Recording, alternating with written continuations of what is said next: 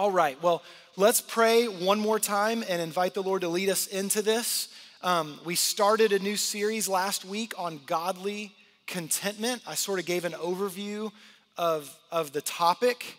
And so now we're gonna really dive in over the next 3 weeks into kind of 3 specific areas where I believe the Lord wants us to experience peace and joy and contentment that can be found only in Him.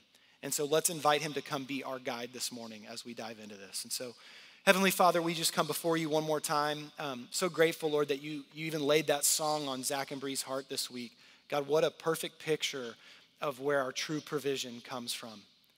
God, thank you that truly at all times, in all circumstances, in every season, we may not be happy, things may not be easy, but God, in all circumstances, because of you, because of your grace, because of your presence, we can experience a deep sense of being at peace. We can receive from you that gracious gift of a satisfied soul, of a mind at peace. Lord, the reality is, I admit often that gets robbed from me. God, often I lose sight of you in the midst of difficult, trying circumstances. And so, Lord, I acknowledge my weakness and my need. Lord, I want what you have for me. And so, Lord, would you help me be anchored, not just in the truth where I can know information about you, but God, may I be anchored in experiencing the truth, the reality of your presence that brings true peace. God, would you guide us into this today? It's in Jesus' name we pray. Amen. Amen.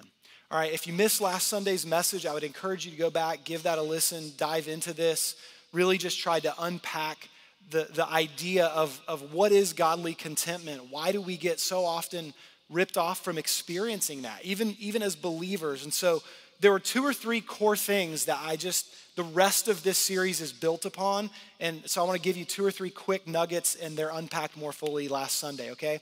Number 1, just a working definition of what it means to be content, what biblical contentment looks like. It means that my needs are sufficiently met, okay? Everything is sufficient. I'm satisfied. It literally means having a satisfied mind or disposition. So I'm settled, I'm satisfied. In fact, contentment biblically goes so far to mean I am strong and able to assist someone else. So the level of contentment that I've received from the Lord, that in the midst of my circumstances and all that's going on in my life, that sense of being satisfied in Him being more than enough for me, that God has so poured that into me that I'm able to be a source for other people and provide strength for others in need. So that's just kind of a working definition of contentment. We'll hit on the issues of peace and joy. It's all kind of connected as we go throughout this series. And so that was kind of one thing we were rooted in. And then we talked about what is it that gives us peace? And so I encourage you to think about different things that give us peace. Just circumstantial things, experiences in life that give us a sense of peace. It could be financially rooted, like just that sense of security, like my needs are provided for, we have more than enough. We talked about just certain moments in time can give us a sense of peace. There might be locations or just a state of being, like when everything's settled in my house, I feel like I have peace. It might even be having just your own sense of purpose and identity, like when you're successful in your work and you're feeling successful as a parent or a spouse, that can give you a sense of peace. The truth is, if our contentment, if our peace is rooted in anything apart from the one who is the Prince of Peace, the God of perfect peace, if it's rooted in anything other than that, we'll be found lacking. We'll get ripped off. We'll get disappointed. And guys, it can have devastating consequences in our life. And so one of the things I really encouraged everybody to do was take some stock by considering what steals your peace. What steals it? And so I threw this out there. You can challenge me on this if you disagree, but I believe this, that whatever steals my peace exposes my idols. Whatever steals my peace exposes my idols. See, the reality is, whether we realize it or not, we're worshiping something, someone, some ideal or aim. And if we don't know what that is, if we don't have a real sense of purpose about what I worship, then we'll just fall into what the culture around us worships. We'll repeat patterns and behaviors we learned from a young age. And we'll begin to place ultimate value in things that cannot satisfy us.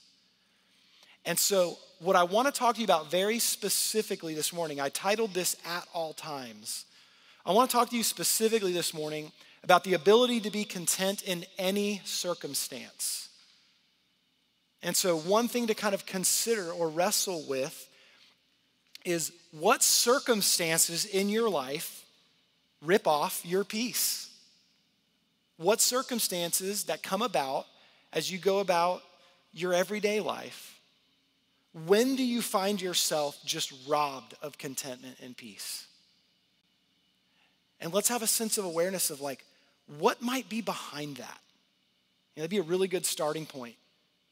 Talk to the Lord about that. Lord, what is behind that? Why is it when that thing happens, when those sort of circumstances pop up? Why do I so quickly go to anxiety? Lord, why do I so quickly gravitate towards anger? Feeling like something's been stolen from me. Lord, what's behind that? And so I want to dive into this a little bit because Paul, if you know anything about Paul's life, he had plenty of difficult circumstances in his life. And yet he said, I've discovered this secret about contentment. And so let's start right here in Philippians chapter 4. Philippians chapter 4 is a very, very well-known passage of scripture. Even if you don't know it off the top of your head when I say Philippians 4, there's 2 or 3 different verses in just this one chunk of scripture that are just well-known, like used to be refrigerator magnet, now it's like Instagram meme, where it's just that verse that you just know, you've seen. And so one of them is found right here in what we're gonna read. So Philippians chapter 4, we're gonna read verses 11 through 13. Paul's writing to the church there and he says, not that I am speaking of being in need, for I have learned in whatever situation I am to be content. Well, good for you, Paul. Thanks so much.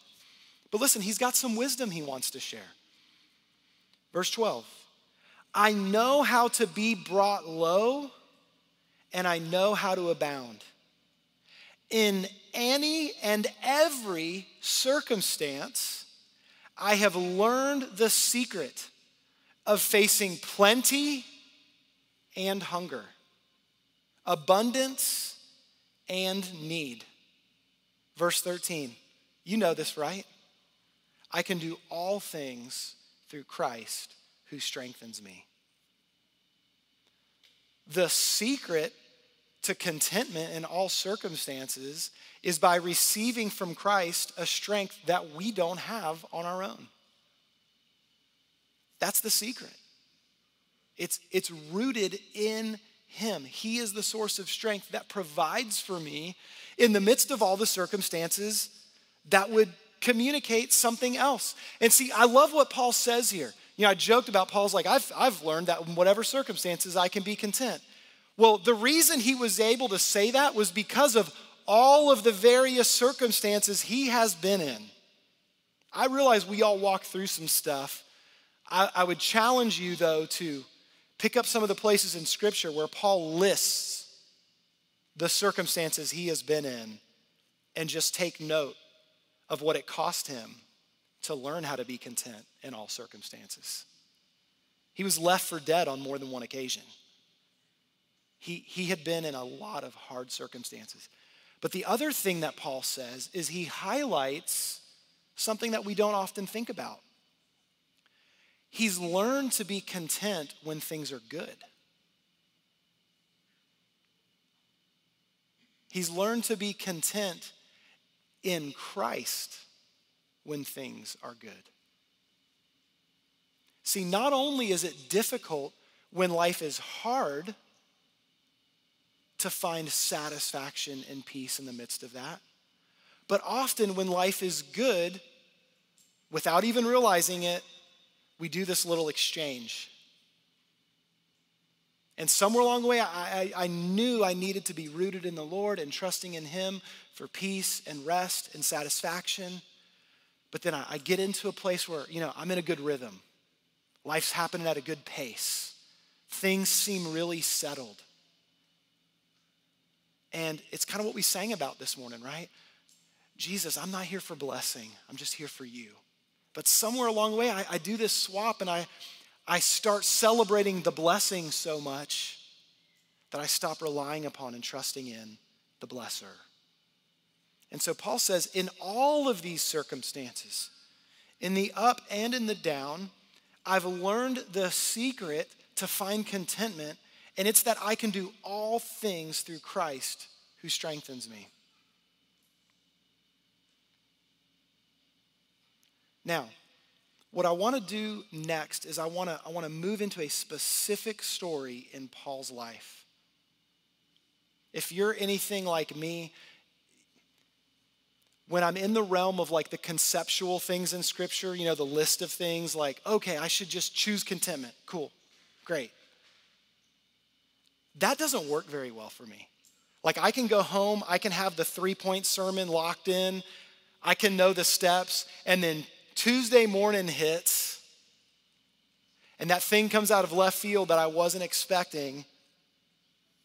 And I just find that I'm not as rooted in those 3 points as I felt so confident about when I left on Sunday morning. Is that just me?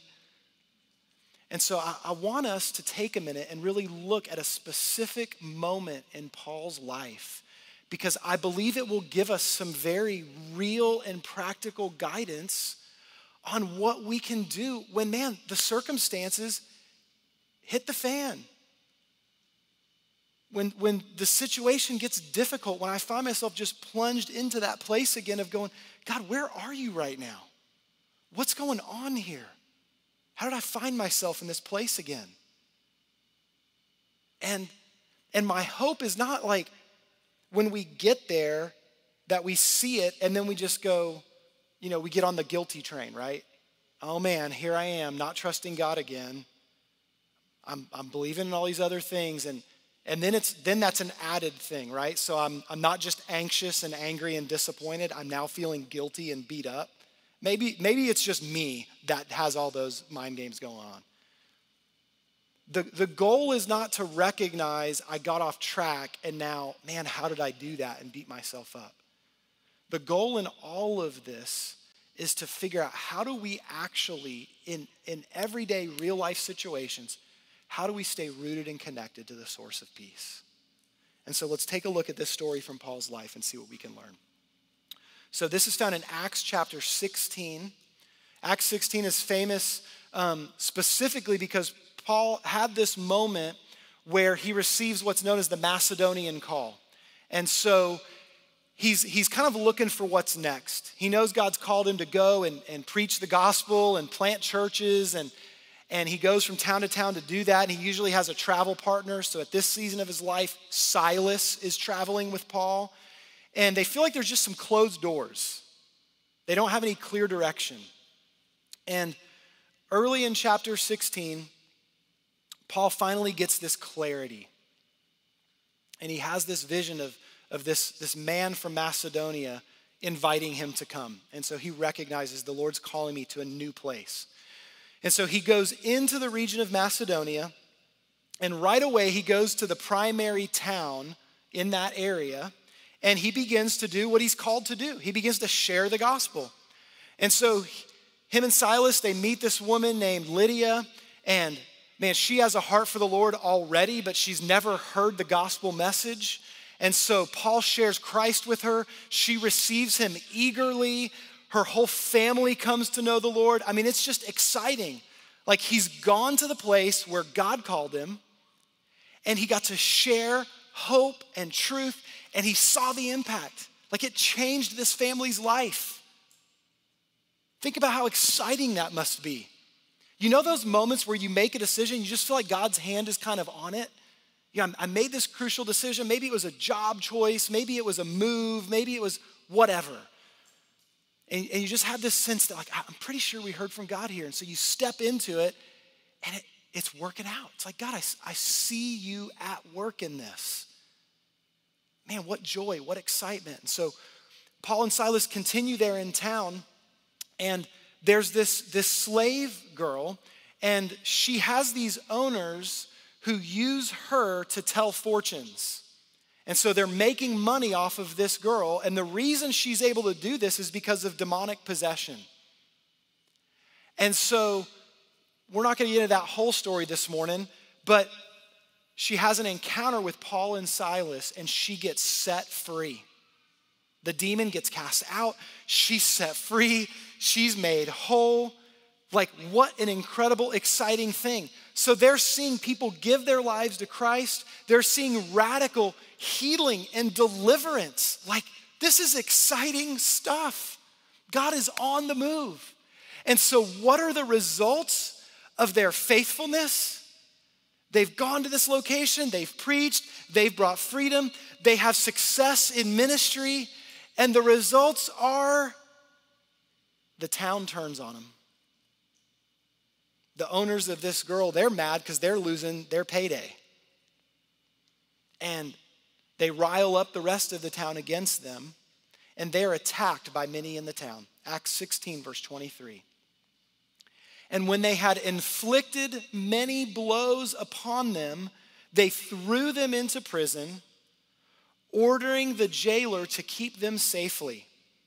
And having received this order, he put them into the inner prison and fastened their feet in the stocks. I'm sure none of you have ever experienced that moment where you're walking with Jesus and you're doing all the right stuff, and then you feel like you go off the edge of the cliff.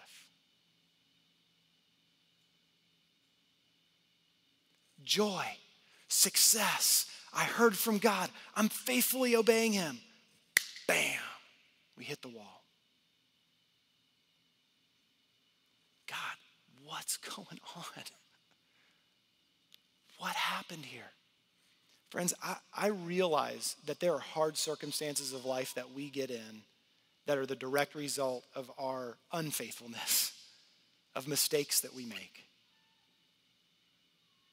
I believe God's grace is available even in those times too. But friends, there are moments where we find ourselves in circumstances that make no sense. God, I don't get it. I don't understand it. I'm trusting in your promises. I'm trusting in your faithfulness. I've committed my life to you. Maybe I'm not perfect, but God, like I'm faithfully following you. I'm trusting you. I've made sacrifices. I've laid some things down to give you my life, to give you my heart. God, what gives? What's going on? How did I end up here? Where are you in this? Can y'all relate to this at all? Man, I've been there. God, what is going on? Following Jesus and obeying his call will not always lead to success, at least not as we measure it. I believe there's a real issue that I know is prevalent in our culture, and maybe it's a human-wide issue, but I know it's prevalent in our culture. And it is the issue of fairness. And the feeling that when things aren't fair, something's been stolen from me. I'm owed something. I'll never forget this growing up. The phrase, "that's not fair," that was like a curse word in my house. Dad hated that. Don't tell me it's not fair. Like we would use that all the time. Listen, when you have siblings especially, you're very aware of whatever your fairness scale is. And rarely is it tilted in your favor. But my dad was trying to teach me something at a young age that, Like, fairness is not promised to us. In fact, the opposite. Like, I wish that all of Jesus' communication was all good news all the time. Now, he did bring good news, but Jesus told us the truth. And he said, in this life, you will have trouble. The rain falls on the just and the unjust. Friends, we are going to be in circumstances that make absolutely no sense. God, why am I here? How did I get here? What's interesting to me, though, that I've discovered in myself is that when my life is going well, when I'm provided for, when there's peace in my relationship with my wife, when there are those brief glimpses in a house with 6 children where there's peace, like in those moments where things are good and they're settled, you know what I've never said in those moments? God, this isn't fair. I shouldn't have it this good. God, I'm undeserving in and of myself of receiving grace, mercy, goodness. I don't ever question fairness in those moments. But actually, those are the more unfair moments.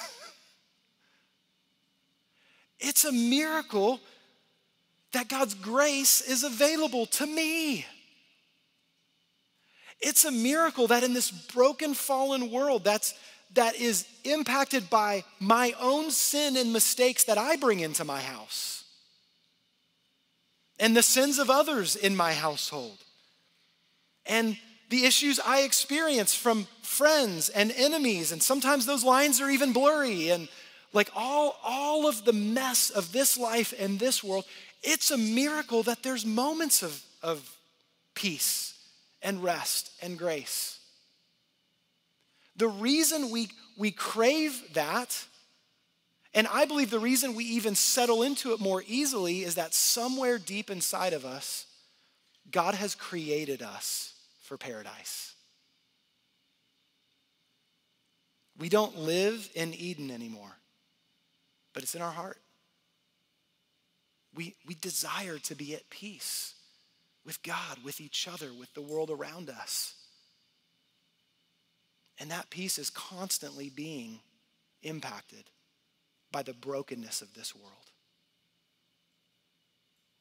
Friends, when that's getting ripped away, when it's getting stolen from us, what we need to realize is that is a specific quality of this world. But it is not what I was created for. It's not my true home. My true home is with the King of Kings, who is the Prince of Peace. My true home is what he has for me. And guys, part of the beauty of the gospel of Jesus is that in the midst of a fallen and broken world, while we await ultimate peace, while we await ultimate satisfaction and joy that he has for us forever in his presence, that while we wait for that, his peace is available to us here and now. We can experience a sense in the midst of any circumstances where we're connected with him and receive peace. And friends, what happens next in the story shows us the pathway to connecting with our God who brings peace at all times in every circumstance. Verse 25 and 26. About midnight, Paul and Silas were praying and singing hymns to God, and the prisoners were listening to them. And suddenly there was a great earthquake, so that the foundations of the prison were shaken. And immediately all the doors were opened and everyone's bonds were unfastened. It's the miracle. worshiping in the prison, and freedom comes. Have y'all heard that story before? Is that familiar to you? Friends, I just have to say to you, the first miracle in this story is not the prison doors opening. It's not the foundation shaking. It's not the shackles falling off. It's people worshiping God in prison. That's the first miracle. It's the miracle of faith that looks outside of the present circumstances and says, God, you are worth praising. You are worthy of worship. There is no indication anywhere in this story that this was a strategy for escape. Now, I'm all for sermons based around that and songs rooted in that. Like, I'm gonna worship till the prison doors open. That's great.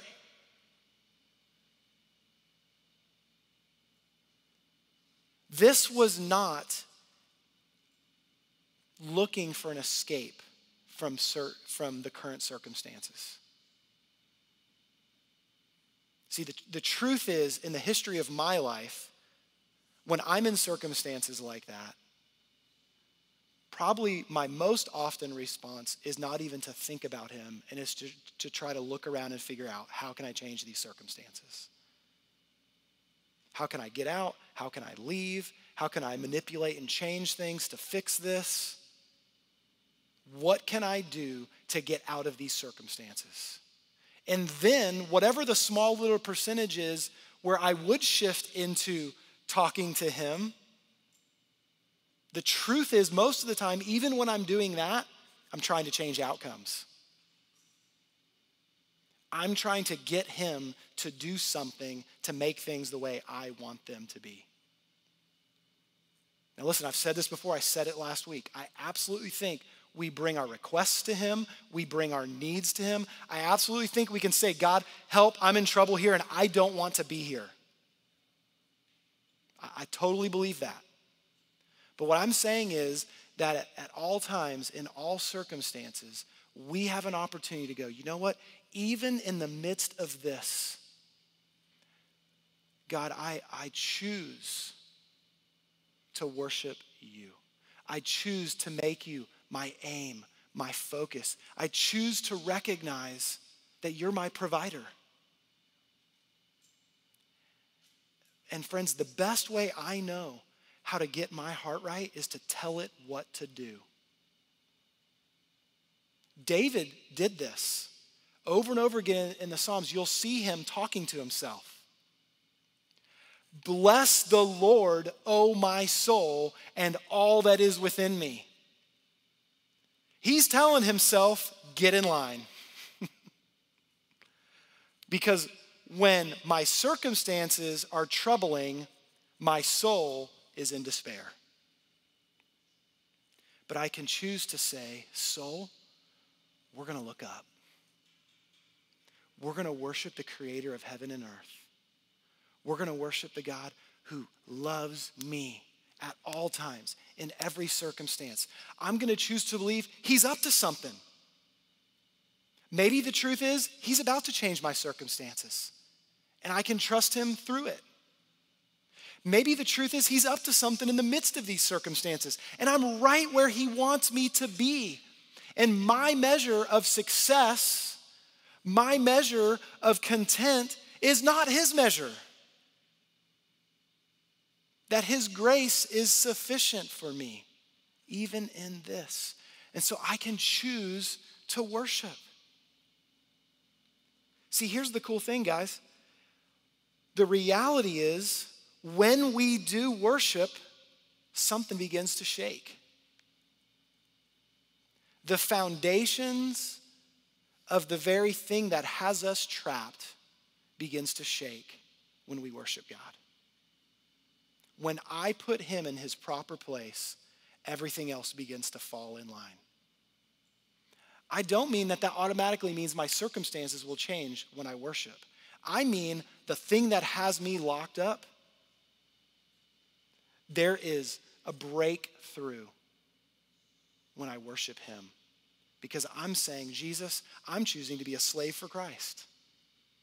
I'm choosing to surrender to you, not this thing that has me bound. Remember where we started. That which steals my peace exposes my idols. When I am locked up and I'm in my own version of shackles, when I'm at the lowest of low, I'm in the inner parts of the prison, there's darkness there. I mean, think about that. The inner part of the prison at midnight. David could relate to that when he talked about being in the very depths of Sheol. You might not have physical shackles on your hands and feet, but you may very well know what it means to be in that deep, dark pit, that hole. And the reality is God wants to break us free from the stuff that would keep us trapped there. And the freedom is not in circumstances changing. The freedom is in my perspective shifting. The freedom comes from being connected to the God of peace.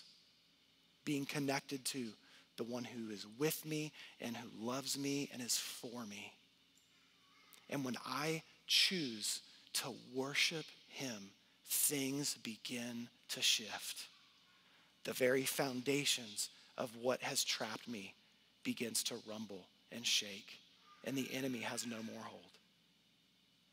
And so what happens? Freedom comes because of God's power and God's presence. Now, the story doesn't end there. Remember, it said there were other people listening in? And then when the shackles came off and the doors opened, it wasn't just Paul's prison cell. Everyone around was impacted. Verse 27. When the jailer woke and saw that the prison doors were open, he drew his sword and was about to kill himself. Now who's in despair? Now whose circumstances have changed? 1 minute ago, they were locked up and in prison and I'm doing okay.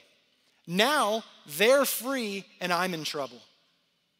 And now this jailer is in absolute despair. He's at the end of the rope. He's so worried about what's coming his way because all of the people escaped when he was on watch that this was the easier way out. And so he intended to kill himself, supposing, verse 27, that the prisoners had escaped. But Paul cried with a loud voice, "Do not harm yourself, for we are all here." And the jailer called for lights and rushed in, and trembling with fear, he fell down before Paul and Silas. Then he brought them out and said, "Sirs, what must I do to be saved?" You there in prison, you clearly are the one who's truly free. I'm out here in supposed freedom, and I know I'm not. I recognize something in you that I don't have. What must I do to get saved? Paul's sense of I'm okay right here where I am right now. The minute there was an open door, he didn't just go rushing out of there. He was present. See, when we're connected with the Lord like that, when we find the ability to be safe in any circumstance, to be present in any circumstance, guys, we can be really there. We can be really there, really present with real purpose. And so he's taking in everything around him. He sees the other people that have been set free. He doesn't take off and run. He notices this jailer and cares about that guy. Listen, the chains might have fallen off. Paul got beat up. He's messy. He's bloody. I can prove it to you because in a minute, he's finally about to have his wounds taken care of. He's still a mess. He's still bearing the physical pain that he's gone through, and yet he's present in the moment with the Lord, and he sees the other people there, and he sees this guy in need, and he offers him hope. Verse 31. Paul and Silas said, "Believe in the Lord Jesus Christ, and you will be saved, you and your household." And they spoke the word of the Lord to him and to all who were in his house. And the jailer took them the same hour of the night and washed their wounds. And he was baptized at once, he and all his family. He washed their wounds, and he was washed and made new. This is godly contentment. Here's Paul, beaten, hurting, imprisoned. And yet in the midst of that circumstance, he finds himself content, praising and worshiping God, knowing that his God's got it. And he's so content that he's got some overflow to give away. He has enough strength rooted in the peace God's given him that he can extend peace to someone else because he can relate. He can relate to the need, he can relate to the pain, he can relate to the circumstance, but he's got something that that jailer cannot relate to. He has a God who loves him and is with him always and is for him. He has the good news of Jesus Christ and he shares it. And so in his own broken circumstance, he offers hope to someone else. Friends, I experienced this in so many different ways during the course of this last year. I mean, you talk about a year when you want to see the circumstances change. And over again, I find myself, man, I'm struggling. I'm in that pit. I'm in that prison of my own thoughts. Fears, anxieties, worries, feeling like something's stolen from me. It's been hard. And this wasn't in my notes, but we were right almost at the 5-year mark coming into COVID. And year after year after year of just starting from scratch, blazing a trail. And man, you could feel like we were on that cusp of like really settled, really rooted as a church, like just a body of believers growing, thriving. Our entire heart was to be rooted in real community. So like really spending time with each other, building real relationship, which by the way, does not mean perfect. You know, the way we sort of like interpret some of those passages in Acts is like everything's rosy. No, people are difficult. I'm difficult, but it's worth it. And I got to tell y'all, man, when COVID hit and we started to realize this is going to take a while, dude, I just felt like my knees got cut out from under me. Lord, what is going on? We were like at a turning point. What's happening? But the other cool thing that happened over the course of this year, over and over again, in my life, and I pray I've been this for some other people as well. I think I have, but I know in my own life, other friends of mine who are sitting in the same circumstances I'm sitting in have spoken life, hope, and truth into this weary heart to remind me of the peace and the freedom that comes from him alone. Like this whole thing could fall apart and it's all right. My life has been touched by other people in the midst of hard circumstances saying, man, here's something simple the Lord did for me. Here's a little gift he gave me in the middle of this. Here's a little bit of hope. Here's a little bit of peace. Here's just a reminder of his faithfulness. And they didn't just keep it to themselves, they shared it. And I got to be on the receiving end of that. And I've just gone, oh, there's a fresh breath of air. There's the ability to keep going. There's the reminder of the truth. Friends, we don't need to just cry out to him and be connected to him in all circumstances. Part of why we worship corporately, it's not just about all being in the same room singing the same words together. We're preaching to each other when we're singing. We're speaking truth into each other's lives. We're praying for one another. We're communicating the truth and hope of the gospel. And it keeps us anchored in him, our true source of hope and life and peace. Y'all catching this? Godly contentment, it's meant to be contagious. Multiple times over and over again, just in Acts 16 alone, we hear the story of someone hearing the good news of the gospel and they take it to their whole household. Happened right here with the jailer. It's meant to be contagious. Now, I withheld this information at the beginning, and you may already know it because You're smart, probably smarter than me. But the passage we opened up with, Philippians chapter 4, verses 11 through 13, that's written to a church that was established in Philippi. Do you know the capital city of the region of Macedonia, where Paul goes and leads Lydia to the Lord, where Paul goes and sets a girl free through the power of Jesus who is possessed by a demon, where Paul goes and is broken out of jail through worship and leads a jailer to the Lord? That's the town of Philippi. This is the birth of the Philippian church right here. That church was birthed from a jail cell. That church was birthed out of someone being beaten, weary, and torn down, yet holding on with hope to Jesus, because that's real hope. That's something real and meaningful and lasting. And this church is born out of that. And so now, years later, Paul's writing back to that jailer when he says these words. I want you to let this hit you. I'm going to read a little bit more of the context of Philippians 4.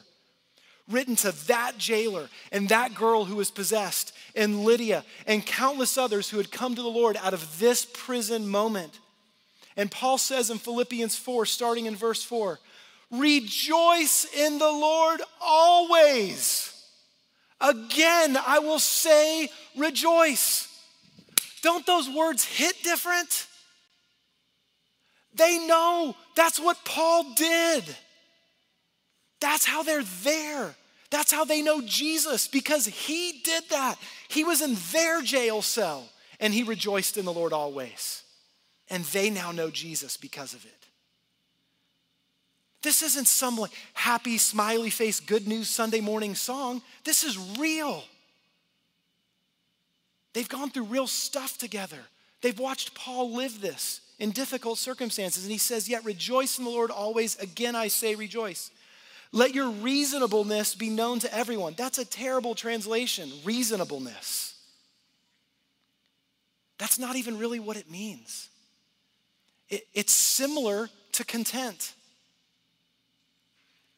It means gentle and patient. Let your ability to be at ease in all circumstances be known to everyone. Well, they know Paul did that. That's how they received the truth. The Lord is at hand. Do not be anxious about anything. He's at hand. That's like what Jesus was saying when he said the kingdom of heaven is at hand. It doesn't mean it's coming down the road. It's present. The Lord is right here. He's present. He's at hand. Do not be anxious about anything, but in everything, by prayer and supplication with thanksgiving. That's prayer and worship. Let your requests be made known to God. And the peace of God, which surpasses all understanding. It doesn't make sense to be beaten and bloody and bruised in a jail cell in chains and have peace. But that's real peace, and it's the kind God offers. It will guard your hearts and minds in Christ Jesus. Finally, brothers, whatever is true, whatever is honorable, whatever is just, whatever is pure, whatever is lovely, whatever is commendable, if there's any excellence, if there's anything worthy of praise, think about these things. Remember our worship response from last Sunday? Meditate. Meditate on the truth of who God is, what he's done, his faithfulness. What you have learned and have received and heard and seen in me, practice these things. Let's live this out. And the God of peace will be with you. He's at hand. The peace of God will guard your hearts and minds. The peace of God will be with you. I rejoiced in the Lord greatly that now at length you've revived your concern for me. You were indeed concerned for me, but had no opportunity. Not that I am speaking of being in need, for I have learned in whatever situation I am to be content. I know how to be brought low, and I know how to abound. In any and every circumstance, I've learned the secret of facing plenty and hunger, abundance and need. I can do all things through Christ who strengthens me. That's the secret. Letting him strengthen me.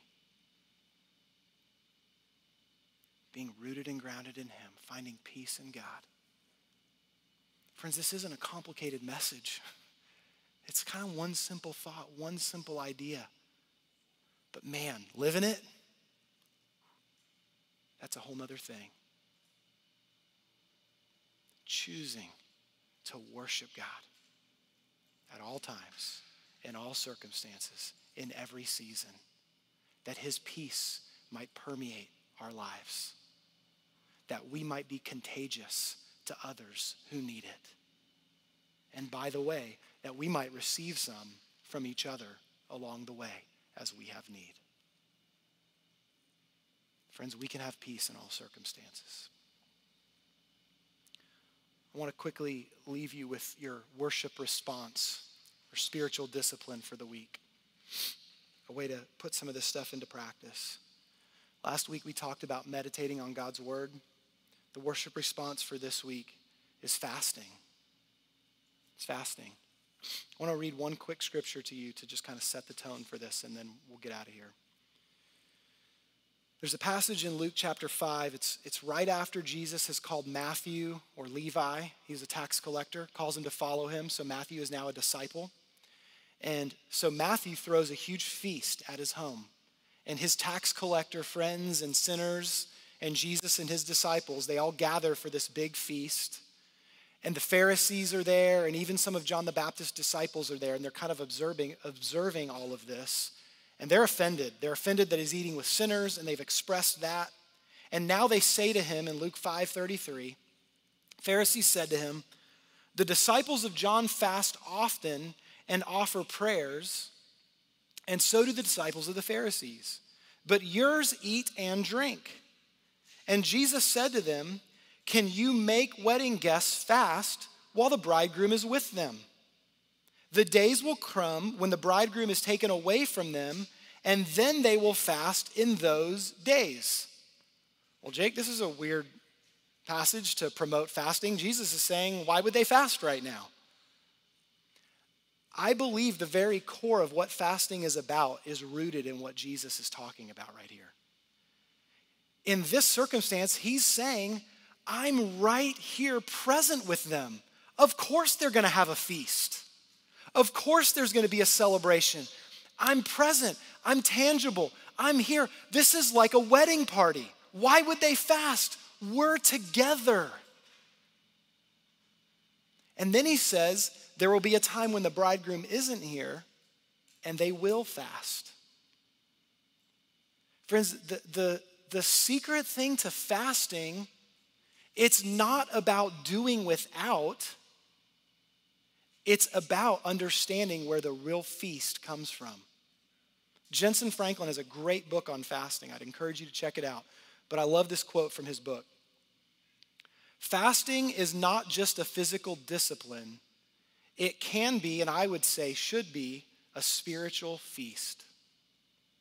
Once you taste and see that the Lord is good, your hunger for more of his presence eclipses the limitation of your understanding. The spiritual reality is peace in his presence. The practical, physical reality right now, me and Jesus aren't meeting at Starbucks this afternoon. That tangible sense of his presence is missing. But he is present, and he is real, and we can engage with him. And so one of the practices that can help us do that is by choosing some difficult circumstances to remind me where my real source of provision comes from. See, I can choose it when I fast. I don't choose it when life just kind of hits me in the face. And so I can choose to do that. I can prepare myself to rest upon him when I am in need, when my circumstances aren't great. Andrew Murray talks about it like this, about how prayer and fasting work together to connect us with the Lord. I love this quote. Prayer needs fasting for its full growth. That's a bold statement. Prayer needs fasting for its full growth. Prayer is the one hand with which we grasp the invisible. Prayer is me connecting with the Lord. Fasting is the other hand, the one with which we let go of the visible. I love that. I'm choosing to say my physical circumstances are not going to have a hold on me. I'm going to choose the larger, greater reality of that which is spiritual, of that which is eternal, of that which is lasting. Fasting. What's the purpose of it? I'm going to close with this. Fasting is about being focused and centered on God. It's God focused. I would even say it's God initiated. Like, don't just do it because like some people told you to. My expectation is not everybody's going to be fasting this week. I'm just giving you a practice that would be good to incorporate in your life. You walk this out with the Lord. Searching for him with no other objective to manipulate or control. This isn't about getting him to do something. It's about spending time with him. It's just a desire to seek him and to find him and to center on him. All right? Last year when we were preaching through the Bible, about early August, I did a whole sermon on fasting. And so if you want a resource to maybe figure out some practical guidance on this, I also took a lot of those notes and I've attached them at the end of today's sermon notes. And so I've got a copy here, but if you go online this week on the website when we post the sermon notes, usually Tuesday morning, the last few pages are just some direction on fasting, how to do it, what it is, some spiritual background. But if you want a practical step that you can take, that's one of the worship responses. To fast so that we may feast on the Lord and his goodness. All right, let's pray together. God, I thank you for the grace, the peace, the joy, the contentment that you offer. God, I acknowledge that most of my walk, I've not responded like Paul. Thank you for the times when I have. God, thank you for some wisdom from him, some direction from him. Lord, I pray for myself, for my friends, God, that more and more you would begin to shake the very foundations of the things that have locked us up. God, would you expose the way that we've worshiped things other than you? Things that bring about anxiety, anger, despair, frustration. Things that rob us from that deep sense of satisfaction that's found in you. Lord, would you help us to worship you, to cling to you at all times, in every circumstance. May we receive grace that is sufficient from you. May we experience peace in your presence as we learn to lean on you for your strength at all times. It's in Jesus' name we pray. Amen.